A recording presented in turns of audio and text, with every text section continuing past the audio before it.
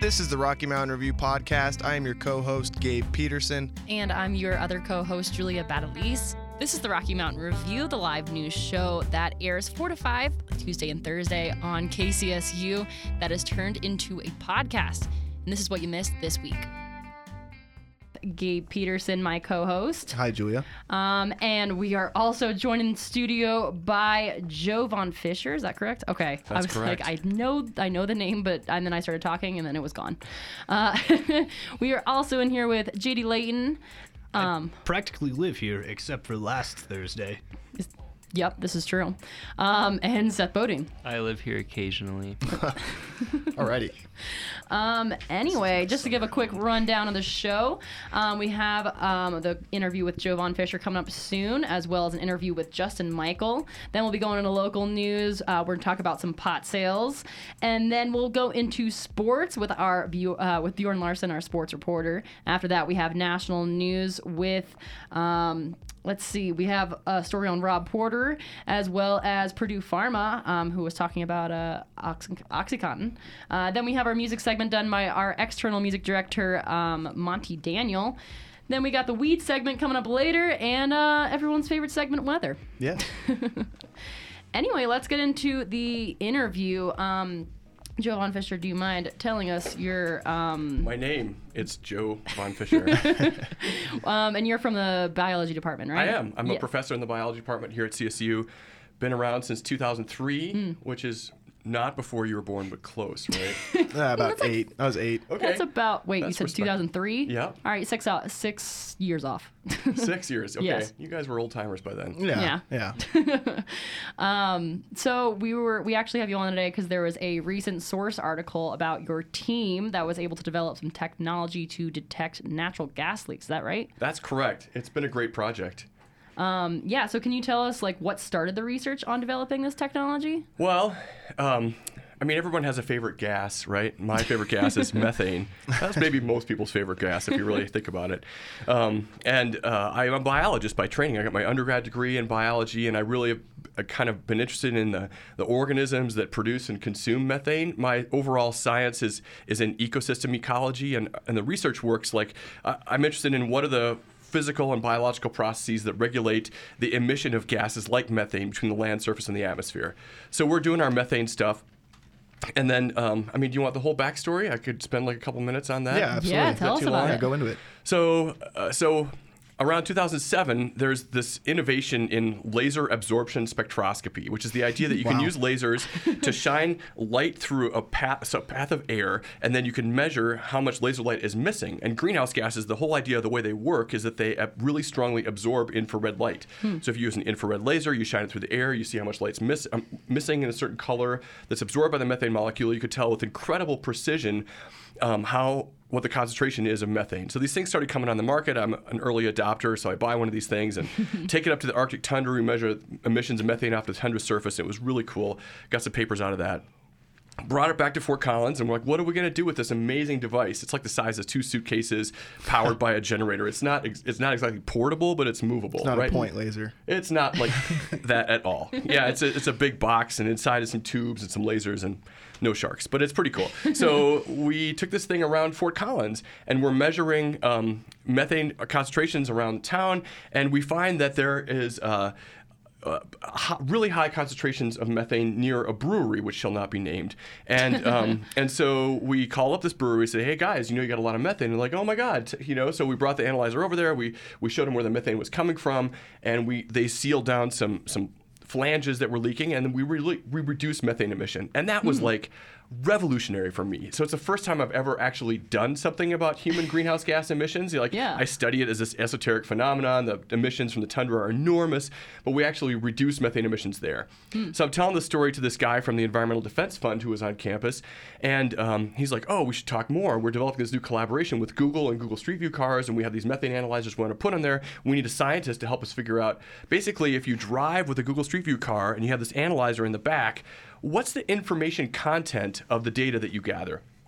And so that's where we came in. We were funded by the Environmental Defense Fund to conduct the research on how to deploy these Google Street View cars and to look for, of all things, natural gas. So natural gas, as you may or may not know, is 99% methane. And then there's some other hydrocarbons in there. And methane is a really potent greenhouse gas. And so if we can find where it's leaking from the distribution systems that bring natural gas to people's homes, then it's a huge win. If we can sort of cost effectively just zoom these cars through the street, find where the gas is coming from, we can help the utilities pinpoint the leaks and fix them. That's super cool. This was in New York City, though, that you did this, right? This most recent? Yeah, but that was like our 15th city. Oh, wow. So if you were to Really? do a Google search for EDF methane maps, then you come up with the website, and you can see all the different cities we've worked in. We've worked in Staten Island and Syracuse and Burlington, Vermont, Boston, Dallas, parts of Los Angeles. You know, we've been crazy. everywhere, in the words of Johnny Cash.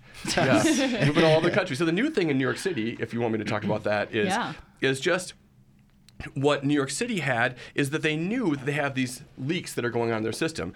And so there's some natural gas leaks that are going to, of course, be like kaboom kind of problems, right? If it leaks into an enclosed space, it gets ignited, explosion, bad, right? But there are other leaks that happen in the lines underneath the street, and if that gas just goes straight up through the street, through the asphalt cracks up into the atmosphere, it's considered a non-hazardous leak.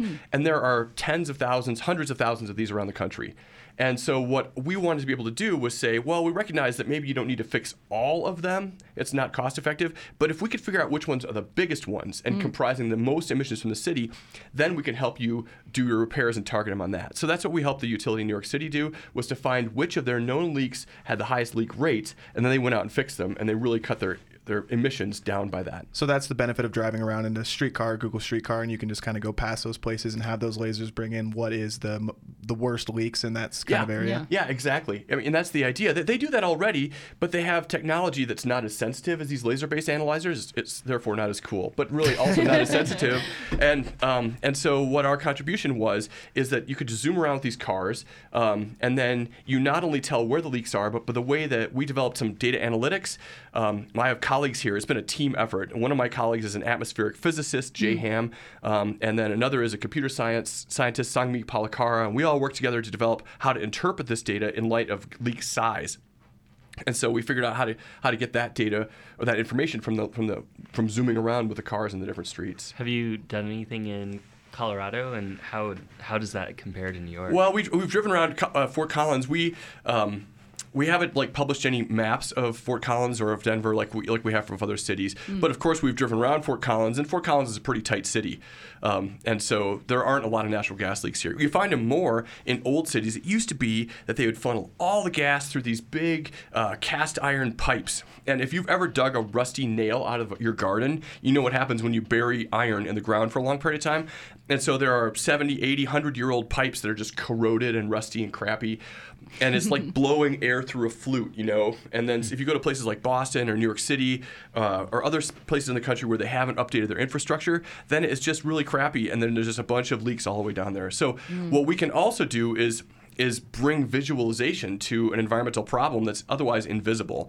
You know, people aren't noticing that this needs infrastructure repair. They're like, why does my gas bill keep going up? Well, it's because it costs money to take care of the infrastructure that carries the gas to your house. And you'll be happier, trust me, if the leaks are fixed. That was really interesting. It is fascinating. I could fill an hour. I'm not sure what you have left planned for the show. But it's a great problem. You have questions, but there's more that I could talk about. No, I think you hit all of my questions, and I didn't really. I only asked you one of them. So so you just fix infrastructure to fix these leaks? I mean, how do you go about that? Once New York City knows where the most problematic areas are, how do they go about fixing that? Well, anybody who's seen a backhoe in their street knows what that's like. You know, you have to dig a hole. It goes down, however far it is to the gas main. Usually those are 3 or 4 feet underground. And then it costs between $2,000 and $5,000, maybe as much as $15,000 in New York City, to be able to do that excavation. In some cities, there's just a lot of layers of infrastructure you have to dig apart in order to get down to the gas mains. Fort Collins isn't that bad. Many cities aren't that bad, but some cities like New York City, it's really expensive. And so if they're going to invest in repairing some of these, they want to know which ones are the big leakers. Okay. Yeah. So it's the government that fixes it. It's not like individual residents who can go in their backyard. No, for sure not residents. And the utility is not a government agency. It's a company. Yeah. And so they're the ones who are actually doing the repairs. Okay, cool. Yeah, that was fascinating. I know, especially when you talk about it that excitedly. I feel like I was like, oh. And I just I'm started learning. this cup of coffee, you guys. I've never come across anybody who fights pollution with lasers. Yeah. Let alone lasers strapped to cars. I know. Let alone lasers that they tested in the Arctic tundra. What a wild ride. It is a phenomenally exciting area. But I don't know if I was asking earlier about restaurant reviews. You know, if you guys do restaurant. I recently there's this new restaurant on the moon. Have you heard about this place? The moon. Yeah, the food is amazing, but there is no atmosphere. Oh, but All right, I that's guess- gonna come to an end. And we're done. Thanks for having me on, guys. This Yeah. was a joy. Yeah, thank you very so much. for More to talk coming about on. next time. Absolutely. Okay. Thank you so much for coming on. All right, well, we are going to go on a really quick break here, but stay tuned. We have another interview coming up next. You're listening to the Rocky Mountain Review, only here on 90.5 at KCSU Fort Collins.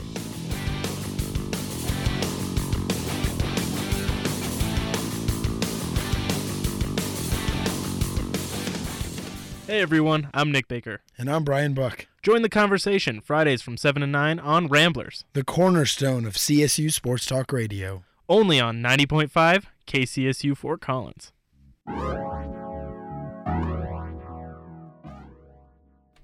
And welcome back to the Rocky Mountain Review. Only here on 90.5 KCSU Fort Collins. I am Gabe Peterson, one of two co-hosts. I am joined with my other co-host, Julia Badalise. That's me. Where's the other one? Okay, anyways.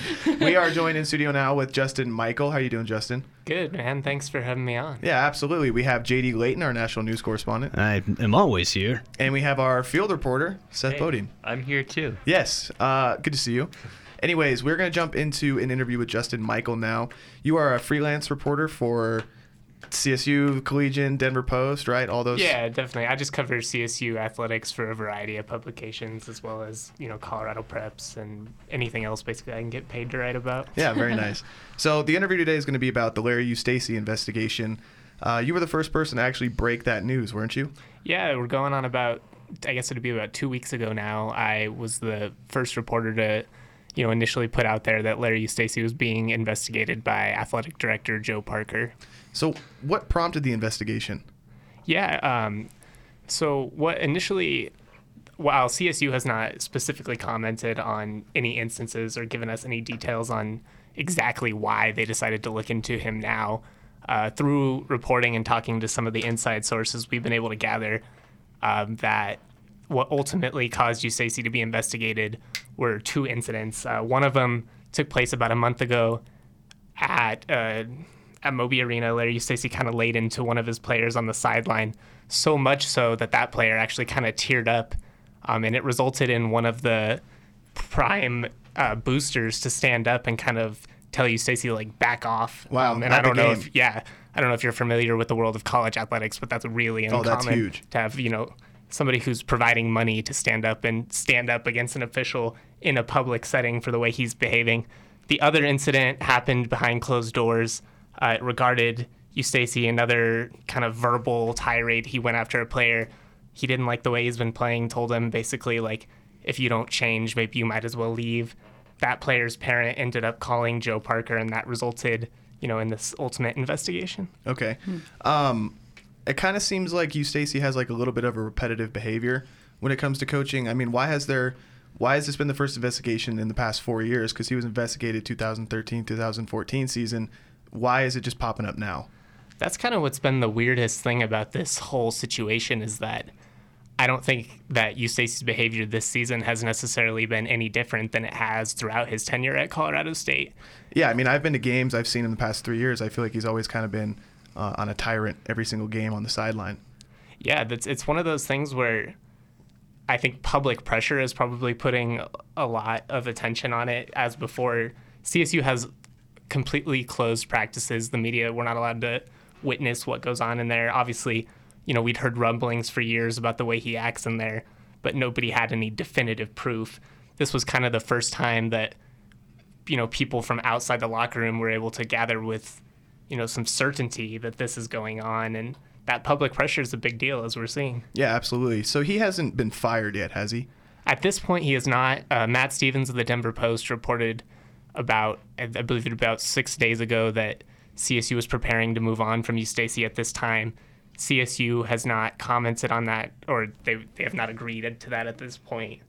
But all signs kind of indicate to the fact that they're looking to move on from Eustachy. So is that because of his buyout clause? Because if they fire him now, they're going to have to pay him a couple $1 million. Are they trying to sort that out? Is that kind of the initial report on that?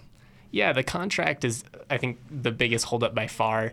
Without proper cause, if CSU were to terminate Eustachy at this moment, they would owe him around $3 million for the remaining 3 years of his deal. Which is a lot of money.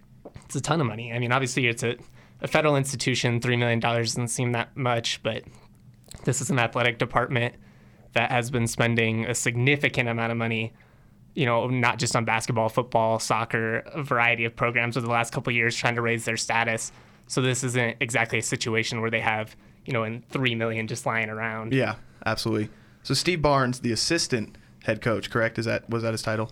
He got released from the team too. Is there any reason for that? Is he, because it says his style is very similar to Eustachy? Is that kind of the reason why? Yeah, the Steve Barnes situation might be the most interesting part of this. He's a guy who has coached with Eustachy for 26 years. He's been an assistant on every single one of Eustachy's 5 Division I head coaching stops. He's now coached with him consecutively since 2002 at Iowa State. When Eustachy was suspended for his behavior at Iowa State, Barnes was who ultimately took over for him back then, and then he ended up getting suspended there as well. Wow. So these are two guys who are well documented with their relationship. While CSU hasn't commented on any specifics with him either, his behavior and his relationship are kind of well documented with Eustachy. He's a guy who's known for being much more vocal in practice, while Eustachy's kind of been under more attention the last couple of years. I think Barnes has, allegedly been the guy who's come in and been maybe more the screamer and in-your-face type. He's kind of like, essentially, he's here to have Eustachy's back. Okay, so they kind of have like a duality kind of between the two? Yeah, absolutely. Okay, so my next question, in your opinion, like what's next for the team? I mean, the past couple of years have been kind of controversial for him. They had Gene Clavel and his girlfriend and that whole situation.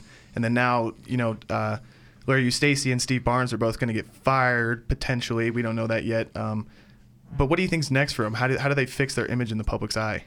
Yeah, this is a program that desperately needs some good PR at the moment. You brought up the incident with Gene Clavel last year. They also had 3 players get suspended halfway through the season for being academically ineligible. That's right. So this is just, a program who has had to deal with issue after issue over the last couple years. I think moving forward, CSU's ultimate goal is going to be, 1, to create stability. Yeah. And 2, to find a guy that can kind of change the image of what CSU basketball is. You have 2 programs right now. Collegian sports reporter Luke Zalman actually wrote a great column about this. You can check it out on collegian.com. You have 2 basketball programs at CSU that basically couldn't be any further from each other right now. You have the women's program, which has won 4 consecutive Mountain West championships, led by Ryan Williams, a guy who's beloved by the community, great figure, stunning reputation. And then you have the basketball situation with Larry Eustachy. Mm-hmm. He's being investigated for, verbal abuse for the second time in 5 years. Mm. I've never heard of a Division I coach surviving 2 separate investigations. Yeah, no, neither have I. So you kind of just said they have to find the right guy who can kind of change the culture.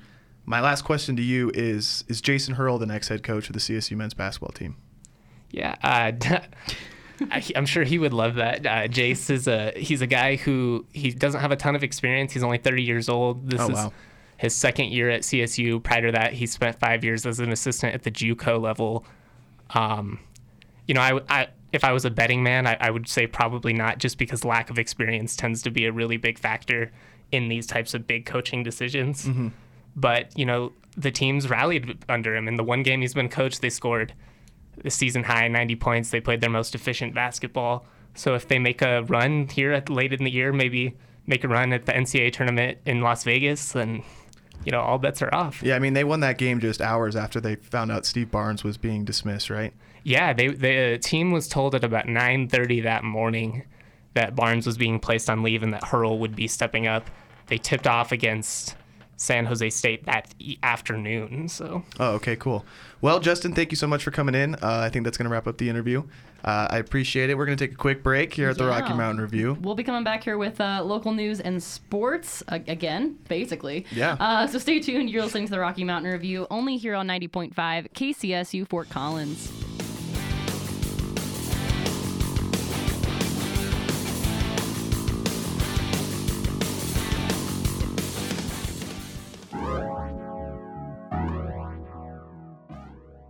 And welcome back to the Rocky Mountain Review here on 90.5 KCSU Fort Collins. We're going to get into some local news. I'm going to actually start it off by sending it over to Seth. Sure. So on Sunday, 2 people died after a head-on crash in Fort Collins. The victim was killed in the accident were 32-year-old Tracy Salazar and her young 7-year-old daughter, Alika Salazar.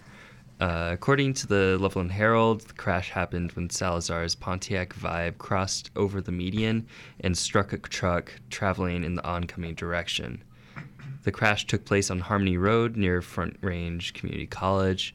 During the investigation, Harmony Road was closed for about 5 hours between Lark Bunting Drive and Starflower Drive. Investigators, who are still working to determine the cause of the crash, used an unmanned aerial drone to map the scene of the crash. Another crash was reported in Greeley Saturday night. The crash happened roughly at 7 p.m. near 16th Street and U.S. Highway 85. Officials said that a 1999 Honda Civic was traveling southbound, crossed into the northbound lanes, and collided with a 2003 Honda Pilot.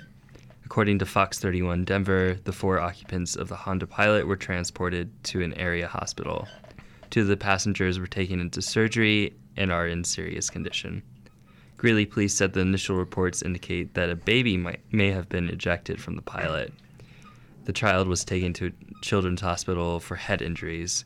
Police say that drivers need to remember to use caution and drive slower in inclement weather to prevent crashes when the roads aren't great. Yeah, there were a couple crashes. I think we were talking about it earlier. It looked like there was also one in Loveland, I think maybe 12 hours from each other, basically. The weather was pretty tumultuous over the weekend. Yeah, and the roads were not great. So, anyway, I'm gonna send it over to Gabe. We have some pot news. Yes, we do. Sure do. Sorry. Anyways, according to the Colorado Department of Revenue, marijuana shops all across the state pulled in a record $1.5 billion worth of medical and recreational cannabis, edibles, and concentrate products in 2017. Fox 31 Denver reports that adult sales of marijuana topped $1.1 billion during the year, and the remaining $416 million came from the medical marijuana side.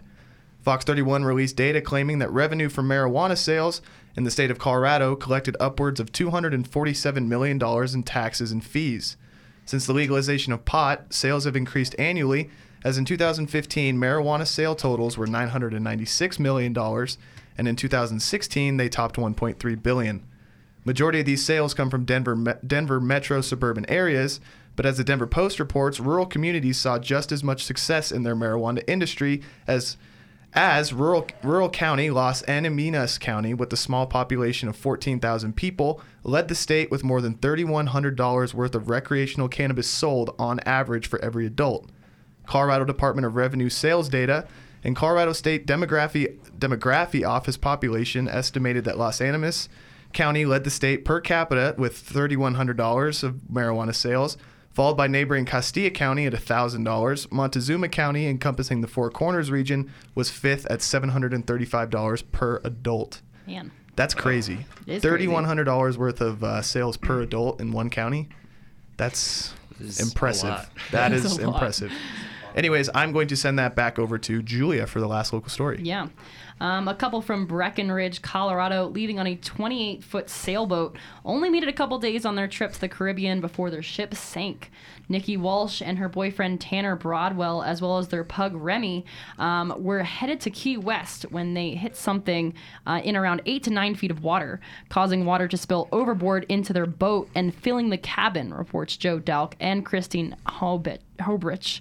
The couple had sold all their possessions for the sailboat, but when the water started flooding the deck, they had no choice but to abandon ship with money, their IDs, and their dog, reports Ryan Miller of USA Today. Spending roughly $10,000 to buy the boat and get it up and running, it would take thousands more to get it out of the channel. They have not, however, given up on their dreams of sailing. Broadwell said that, quote, the boat sank, but our dreams didn't sink with the boat. There's a GoFundMe page set up to help pay for the new boat for the couple. That's a real bummer. It is a real. They honestly $10,000. That's a big investment. I know they sold like a lot of their stuff to get that, and it was like they only got it 2 days. Oh. Yeah, boats are a risky investment for sure. Yeah, I know. They sink a lot of money into that. Hey, we can't hear you. You're not on a Can't mic. hear you. Anyway, we're gonna go over to Bjorn for sports. Yeah, the Colorado State tennis team traveled to Las Vegas, Nevada last weekend, where they picked up 2 wins against UC Riverside and Youngstown State. In their final day of play, the Rams lost to UNLV Rebels in the first game of Mountain West play. Head coach Jared Camrata had this to say about the loss. Whenever you win more than you lose over a weekend, it's a good thing. UNLV showed us what we need to work on to get ready for our divisional opponents in the conference round and for the conference tournament. With no competition set for this weekend, the Rams will utilize the extra training time to prepare to play against Duke and Western Illinois in Des Moines, Iowa, on February 23rd through the 24th. The Rams' indoor track and field team was busy last weekend, splitting their team in half and sending their distance runners to Seattle, Washington for the Husky Invite, while the rest of the team competed in Albuquerque, New Mexico. At the Husky Invite, Grant Fisher scorched the competition in the 5,000 meters, where he also broke the program record. Fisher won the event with a time of 13:44. The record was previously held by Gerald Mock, who ran a 13:46 at the Husky Invitational in 2017. Grant really wanted that school record, distance coach Art Siemers said in a statement. He's never had a school record before. For a former walk-on to come out here in pretty much his one chance to get the school record, he just executed. The Colorado State hockey team got off to a fast start in the second game of a back-to-back series against rival University of Colorado on Saturday evening. The Rams got a quick goal but were unable to keep up with the Buffalo's scoring and lost 6-2. The Rams got their 2 goals from Austin Ansay and Liam Miller. CSU will be back in action Thursday, February 15th and Friday, February 16th as they travel to take on University of Jamestown in North Dakota. That wraps up your sports for today. Thanks, Bjorn. Thank you, Bjorn. We're going to take a quick break here, but when we come back, we're going to jump into national and global news, and then followed by our music segment by our own Monty Daniels. You've been listening to the Rocky Mountain Review only here on 90.5 KCSU Fort Collins.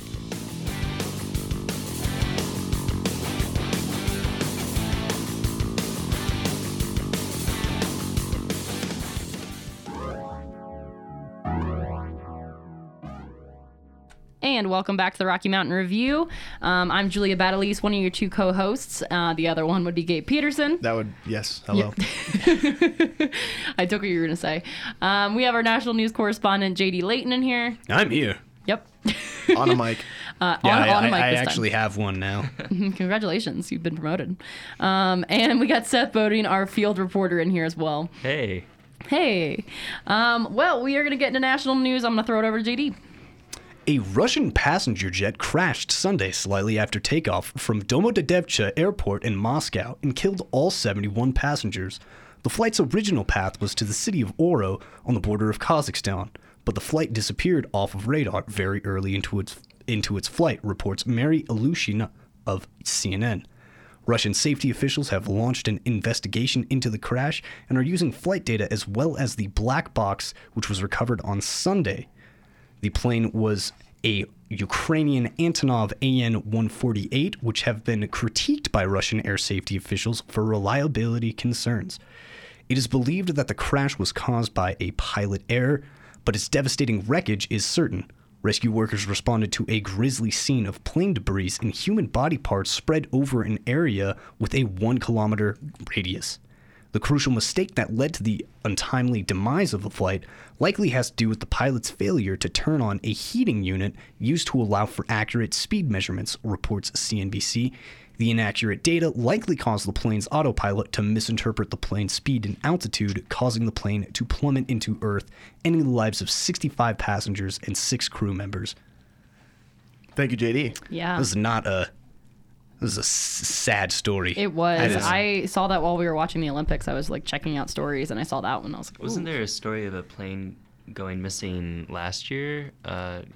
Hit the ocean and they were never able to find it or something. Wasn't that like years the ago? Malaysian Was it? flight? Yeah. there's Oh, been- Malaysia. That was yeah. like 2015. Yeah, Oh, that was like years ago. wow. Felt like last Where have you year. been? You're literally in the Felt news. like I feel last like year. you'd be more informed. Whoa. The years. Shots He's fired. calling you Okay. out. Should I leave?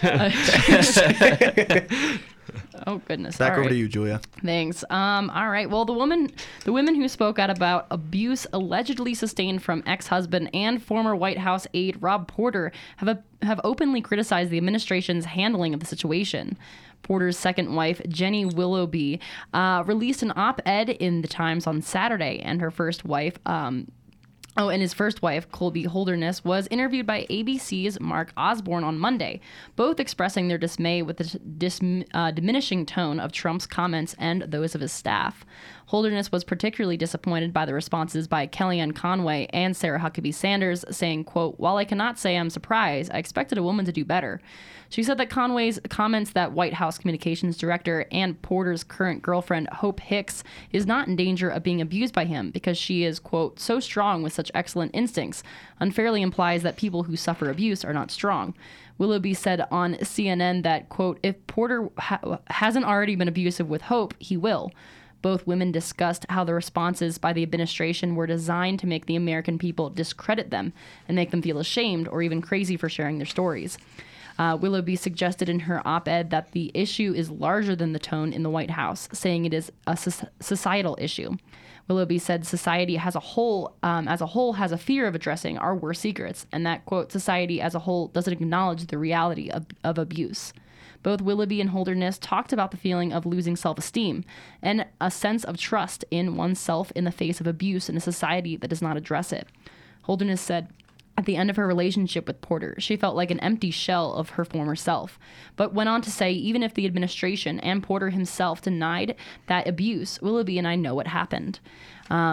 Willoughby questioned how stories of abuse are to be heard when the leader of the free world openly denies them. She wrote, quote, "In light of the president's and White House's continued dismissal of the allegations, I assure you my truth has not been diminished." She finished her op-ed with a message to people experiencing abuse, saying, quote, "It is real. You're not crazy. You are not alone. I believe you." Powerful. I know. Anyway, I'm going to send it back over to Gabe. Well, thank you, Julia. Prosecutors in New York State have filed a lawsuit against the Weinstein Company. The lawsuit alleges that Weinstein's studio failed to take proper action to protect staff from Weinstein himself. BBC News reports that the announcement of the lawsuit was made on Sunday against Weinstein, Weinstein's company, and his brother Robert, who is a co-founder. New York Attorney General Eric Schneiderman made an announcement to the press stating employees of Harvey Weinstein endured, quote, "pervasive sexual harassment, intimidation, and discrimination," Tim Stello of NBC News reports. Weinstein's company board of directors commented on the matter, saying, "Many of the allegations relating to the board are inaccurate, and the board looks forward to bringing the facts to light as part of its ongoing commitment to resolve this difficult situation in the most appropriate way," BBC News reports. Stello reports that according to the suit, Weinstein actually threatened to kill employees along with their families. In one instance, it alleged that he said that his Secret Service contacts could, quote, "take care of the problems," and used female employees to facilitate sexual conquest of vulnerable women. BBC News also reports the lawsuit is following a 4-month investigation into Weinstein. It cites an array of conduct, which includes verbal threats, demand of sexual favors, and much more. So just another... What a terrible person. Yeah, Yeah, absolutely. But that's- anyways, we are going to move on to JD for our final national story. Yeah. Purdue Pharma, the pharmaceutical company that owns the drug OxyContin, announced that they would no longer be promoting that drug. Physicians have been persuaded for years to push OxyContin to their patients, contributing to the rise of the opioid epidemic in the U.S. to take over 42,000 lives in 2016 alone. Yesterday, the order was to go into effect to cut down on sales staff and stop promoting the drug to healthcare professionals, reports John Bacon of USA Today. Missouri Senator Claire McCaskill described the companies like Purdue Pharma to be like cheerleaders for opioids. The medical director at a detox program at the Center for Network Therapy in New Jersey, Indra Sadami, said that cutting down on the supply of opioids may not be as beneficial as we think. Bacon also reports that Sidambi said that drug dealers may become a more prominent issue because they could turn out more pills that look like the branded prescription meds but can be more dangerous. The president back in October has declared the opioid epidemic to be a public health emergency. Purdue Pharma's announcement will hopefully alleviate the problem, though it was stated that they are not stopping the sales of OxyContin, simply not marketing as much to physicians as they have in the past. Yep. Yeah. Yeah, it's like odd because it seems like it's like a good thing, but I can't tell if it is. It seems like they're just trying to cover their butts as like this is coming in, but they're totally not stopping the sales. I mean, you can't really stop the sales of OxyContin, but you can enforce stricter ways on how to get that depending on your like medical condition. Yeah, I'm glad that they're not advertising and like sort of using it as a push to like doctors and stuff like that. Yeah. Because that like has always been a problem. Like what? Mm-hmm. Yeah, but you know, like you said, the real risk now is like drug dealers kind of creating like fentanyl and those kind of drugs, which is pretty much 100 times more effective and powerful as OxyContin, but very high risk of overdosing in. Yeah. Anyways, moving on, we are going to go into our music segment with Monty Daniels. Yeah. Well, we're going to go straight into that. This is our Rocky Mountain music segment, only here on 90.5 KCSU Fort Collins.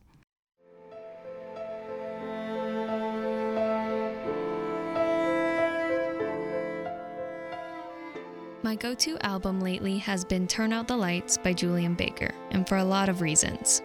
Being only 22 years old, Baker is relatively new to the music industry. With her age being so close to college students, she understands the disorder and turmoil that goes through one's mind at this time in our lives. Specifically, in Appointments, the first song released from this album, she says in a Pitchfork article, "The song is about isolation of thinking that you're incapable of communicating the emotions in your head, while you're also trying to exert the effort to be there for someone else, and to be what they want." When I tell you that it is, oh, it's more for my benefit. Maybe it's all gonna turn out alright. I know that it's not, but I have to believe that it is. This seems to be the premise for all of Turn Out the Lights, overcoming and dealing with issues such as mental health in both herself and others. She goes on to say, "The existence of anxiety or depression does not negate my own capacity for joy or my intelligence. This album is not merely just sad, but instead is a musical diary, documenting Baker's progress towards getting better and her realizations along the way." She explains that over the past years of getting to a healthier place, it's been important for me to get rid of my really finite standard of normalcy and understand that maybe the bad and ugly things are part of me, but I don't have to submit to them. The song Hurt Less is an airy, violin-heavy tune about not caring enough about herself to fiddle with wearing a seatbelt. No, I didn't see the point in trying to save myself from an accident. As if somebody's gonna help me, what's this fabric gonna help? It presents a progression from the beginning to the end, with her realization that even if she thinks she doesn't need to save herself, there's other people in her life that care and want to provide her with resources. With the rise of mental health issues occurring more and more at younger ages, Turn Out the Lights is a statement about getting and accepting help and knowing that it's okay to reach out. For the Rocky Mountain Review, I'm Monty Daniel.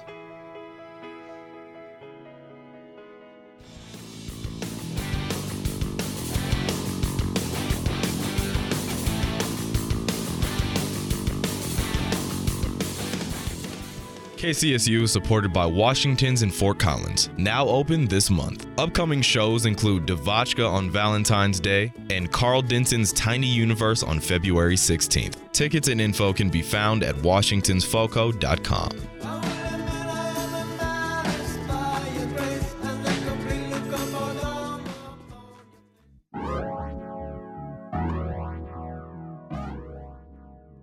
Welcome back to the Rocky Mountain Review, only here on 90.5 KCSU We Fort come Collins. back with a screech. We come back was- with a screech. That was my bad. I That's was okay. moving my mic. I did that not was- think it would let out robot screams. And that is, of course, JD Layton, our national news correspondent, and Julie Of course. Battalise, my co-host. That's me. And Seth Bodine, our field reporter. Hey, I'm So- adjusting my mic quietly. That's okay. We are going to jump into a little mini roundtable segment. We're going to talk about the marijuana industry and how it has topped its record sales. I think the most interesting thing is ever since it was passed, year by year, you're seeing it go up hundreds of millions of dollars. 2016, it was $996 million in sales. 2015, 996. 2016, 1.3. Now it's 1.5 in 2017. Is this a good thing for Colorado? Well, I think from the point of like generation of like public revenue, this is a huge boost to like Colorado. It allows like this enormous flux of money that we didn't really have access to before. I think on the other side though, there's always going to be like the fear that like, oh, maybe this could be people are consuming more marijuana than they have before, or maybe people are consuming marijuana and along with other things they're just using it a lot more and a lot more frequently.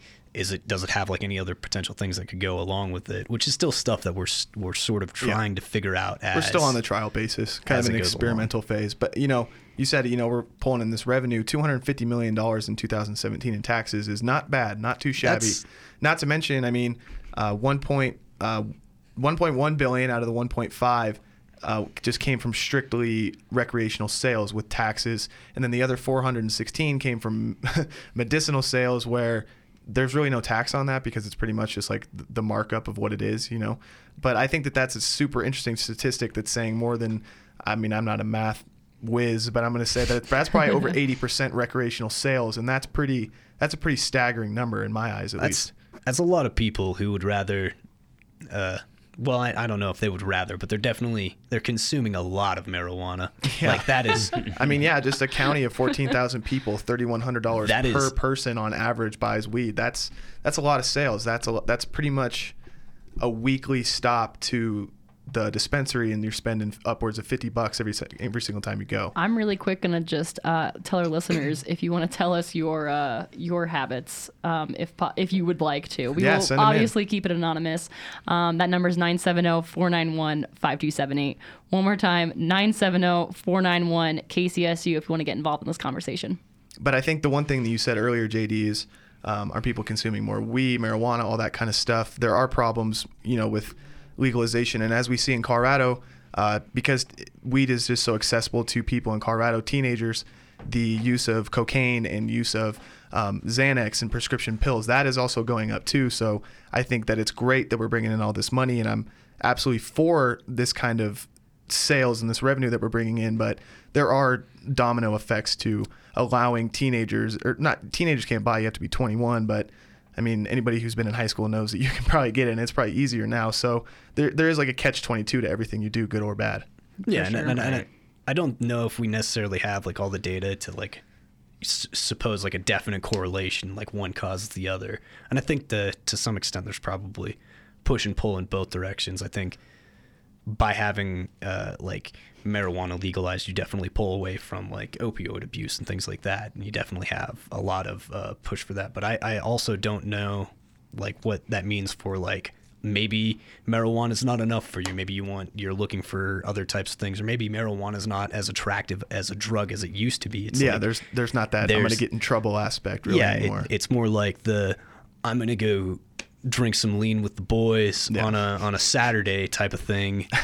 Rather than like, oh, me and my friends are gonna go smoke a J or something stupid like that. It's like maybe it's lost its sort of, for lack of a better term, its sexy factor. Mm-hmm. So it's now promoting more dangerous drugs. No, that makes sense. I know what you're trying to say. Maybe that's just like my thought process, but it's like I definitely have a lot less stigma towards marijuana than I did before it was legal. Like, it's the devil's lettuce. Now it's like, it's just something people do. Yeah. They're just fine. They just like to eat a lot. Yeah, there's a dispensary right down the street, But the most recent kind of news with the marijuana industry is San Diego and San Francisco and now Denver, they're thinking about releasing people that have been convicted of marijuana charges, nonviolent marijuana charges, just asking around the room, because weed is legal and we're seeing that it's $1 billion industry in one state alone, do you think it's a good idea to release the 40 people that Governor Hickenlooper wants to release based on just having like an eighth on them back in 2005 when that was illegal and they're serving time for that? My personal opinion is if you're a nonviolent committer of a marijuana charge and you go through the process of like whatever process that would be, I think it's a good idea to maybe release those people. Yeah, I'd let those guys out, especially since it's like it's legal now. It's like, oh, sorry, we kind of caught you guys. I mean, you have to look at like what they, you know, if they were mass selling this, then that's obviously like a very federal offense. These guys have like 140 kilos that they've been shuffling from Mexico to Denver. Yeah, they probably should be in jail. But when you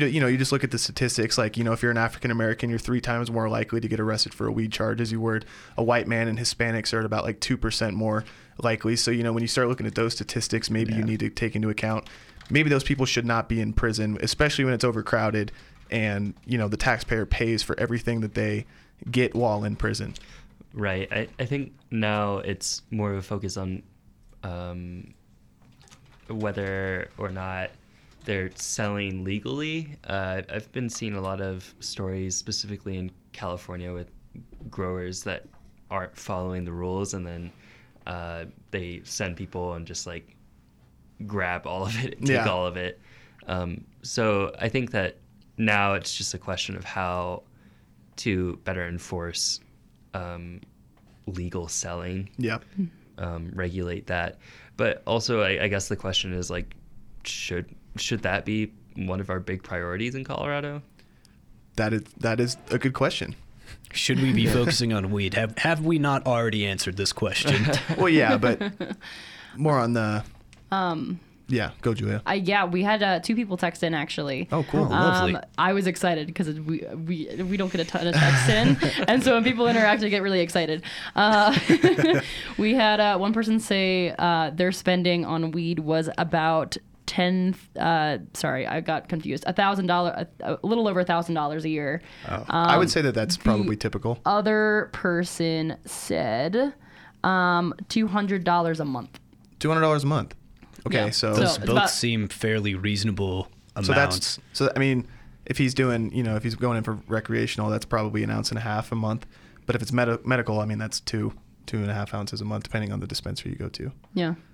Well, I just thought that was interesting. No, that is super interesting. I mean, we certainly appreciate your feedback. It's very nice to. Thank you very much for texting in. I think, you know, like if you ask a typical college student, how much money do you spend a month on alcohol? I bet it would be upwards of $300, $400 a month. Right. So when you see that, you know, marijuana can last a little longer and kind of give you not the same effect, because alcohol is like a depressant. I guess marijuana, not necessarily a depressant, but you do get that maybe lackadaisical, kind of don't want to do anything. But it goes longer. It's obviously helping Colorado as an industry, and it's just, in my eyes, not as taboo as it was 10 years ago. And I think that's a good thing. For sure. No. Is that going to wrap this up? I think that was a pretty good discussion. You got anything to say about some weed, Julia? I don't. Talk to us about the pots. I moved from Texas when marijuana was getting legalized. So it was an interesting transition, because then I had friends like asking me about it, and I would just tell them like, just like a normal thing. Yeah, it is. It's like, I think just people make it. I think the last thing I'd like to say is, like, it's not necessarily just like bud anymore, like not flower that's necessarily being sold. You know, like a big thing in the industry is concentrates, like, you know, whether you get wax and then you can go in and you can get edibles. And the one thing that is helping a lot of people that is only sold at dispensaries, I don't know if that's necessarily true, but CBD is helping a lot of people too. So I think just the whole marijuana industry as a whole, I am fully moving forward. I think that we need to see what the results are all around the country. Right. Even for sure. Research opportunities with hemp, which is like the plant itself, but the CBD levels are under a percentage. So, which allows opportunities into like textile research or growing into that. So I think financially it has more opportunities, not only recreationally with marijuana, but with other industries as well. yeah, I mean, other industries talked about big pharma and the Purdue company. They want to cut back on painkillers and opioids and all that kind of stuff. Maybe CBD can help a lot of people who have discomfort. Let's give them weed. Maybe, yeah. I mean, yeah. Not the most basic form of it, but maybe. Why do you have to say things. it like that? You just have to have make this it sound so subtle. You're like, let's give them that weed. It's creepy. All right, I'm gonna wrap up this conversation because we're actually we don't have a ton of time left. So we're gonna go to a really quick break, but we will be coming back here with everyone's favorite segment, the weather. The weather. It's gonna snow. Don't give it away. You can't. What the heck, Gabe? I just feel like just weather is a crapshoot. It's gonna snow. Might snow. Alrighty. Prepared for a tornado. All right, I'm turning all of your mics off. You're listening to the Rocky Mountain Review only here on 90.5 KCSU Fort Collins.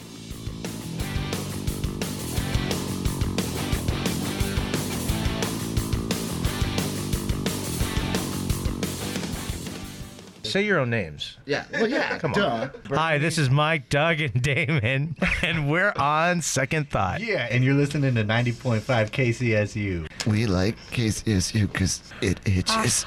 Does the burning mean it's working?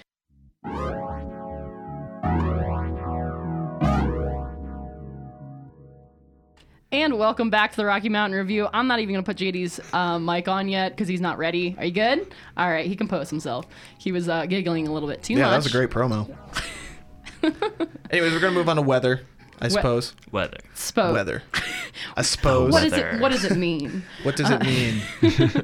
All right, give us the weather, meteorologist Gabe Peterson. Alrighty, well, today is almost over, so you kind of know the weather, but it's a high of 55, and tonight's looking a little chilly. It's going to be in the 30s, but when you wake up tomorrow, it's going to be in the mid-40s, so it's still going to be sweater weather, and you can wake up, and when you get back from class, it's going to be 55 degrees, so it might be a little more hot, and you might be a little perspirated and sweating as you walk home, but it'll be worth it. And then Thursday, it's going to be partly cloudy with a high of 45, and then when you wake up in the morning, it's going to be high 29, low 30, so it's going to be chilly, and it's just going to be partly cloudy all day, but it looks like there's going to be no precipitation throughout the week.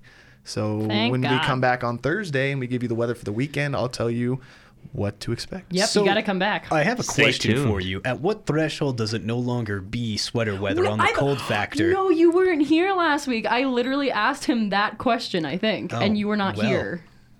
Just refresh. This is what happens when you... Well, yes. Refresh his memory. I would say anything above 80 degrees is not sweater weather. So not sweater weather then, but then what's the next step below? You did not say, you said above 70 last week. You're changing your temperatures. I just wear hoodies year round, especially when I go into the lake in the summer and I get in the water and it's cold. I'll just throw my hoodie back on. So, and you guys can't see me, but I'm very pale skinned, so I don't like to necessarily take my shirt off as much because I get burned. So I just kind of wear a full hoodie and just kind of put it over.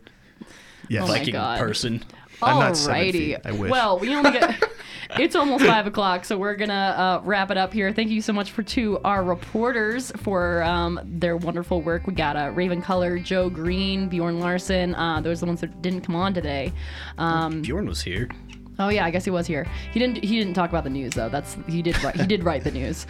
And thank you so much as well to Joe Von Fisher, as well as Justin Michael for coming on for the interviews earlier today. And thanks Seth Bowden, our field reporter, for coming on talking about weed. Nervous laughter. Thank you, JD Layton, for coming on. Our national news correspondent. He lives here. I do. Mm-hmm. After we get off the show, I'm going to go back under the desk where I live. Mm-hmm. Is that what that smell is? I haven't cleaned in a while. Moving on. All right, but don't make me turn off your mic again. Thanks, Gabe Peterson, my co-host. Thank you. As well as myself. Thank me, Julia Battalise. Thank you, Julia. Why are you surprised? Every time I do that. Every week. I think it's every week, man. Get with it. You're so selfish. Of course I am. Anyway, thank you for joining the Rocky Mountain Review. We will be back on Thursday. We do the Rocky Mountain Review every Tuesday, Thursday. We do a bunch of interviews, local news, national news, sports, music, all the news. If you ever want to tune in, that's 4 to 5 every Tuesday, Thursday. And then, of course, weather. I almost forgot about that. Mm-hmm. How could I forget? Anyway, we'll see you here next Thursday. This Thursday. Only here on 90.5 KCSU Fort Collins.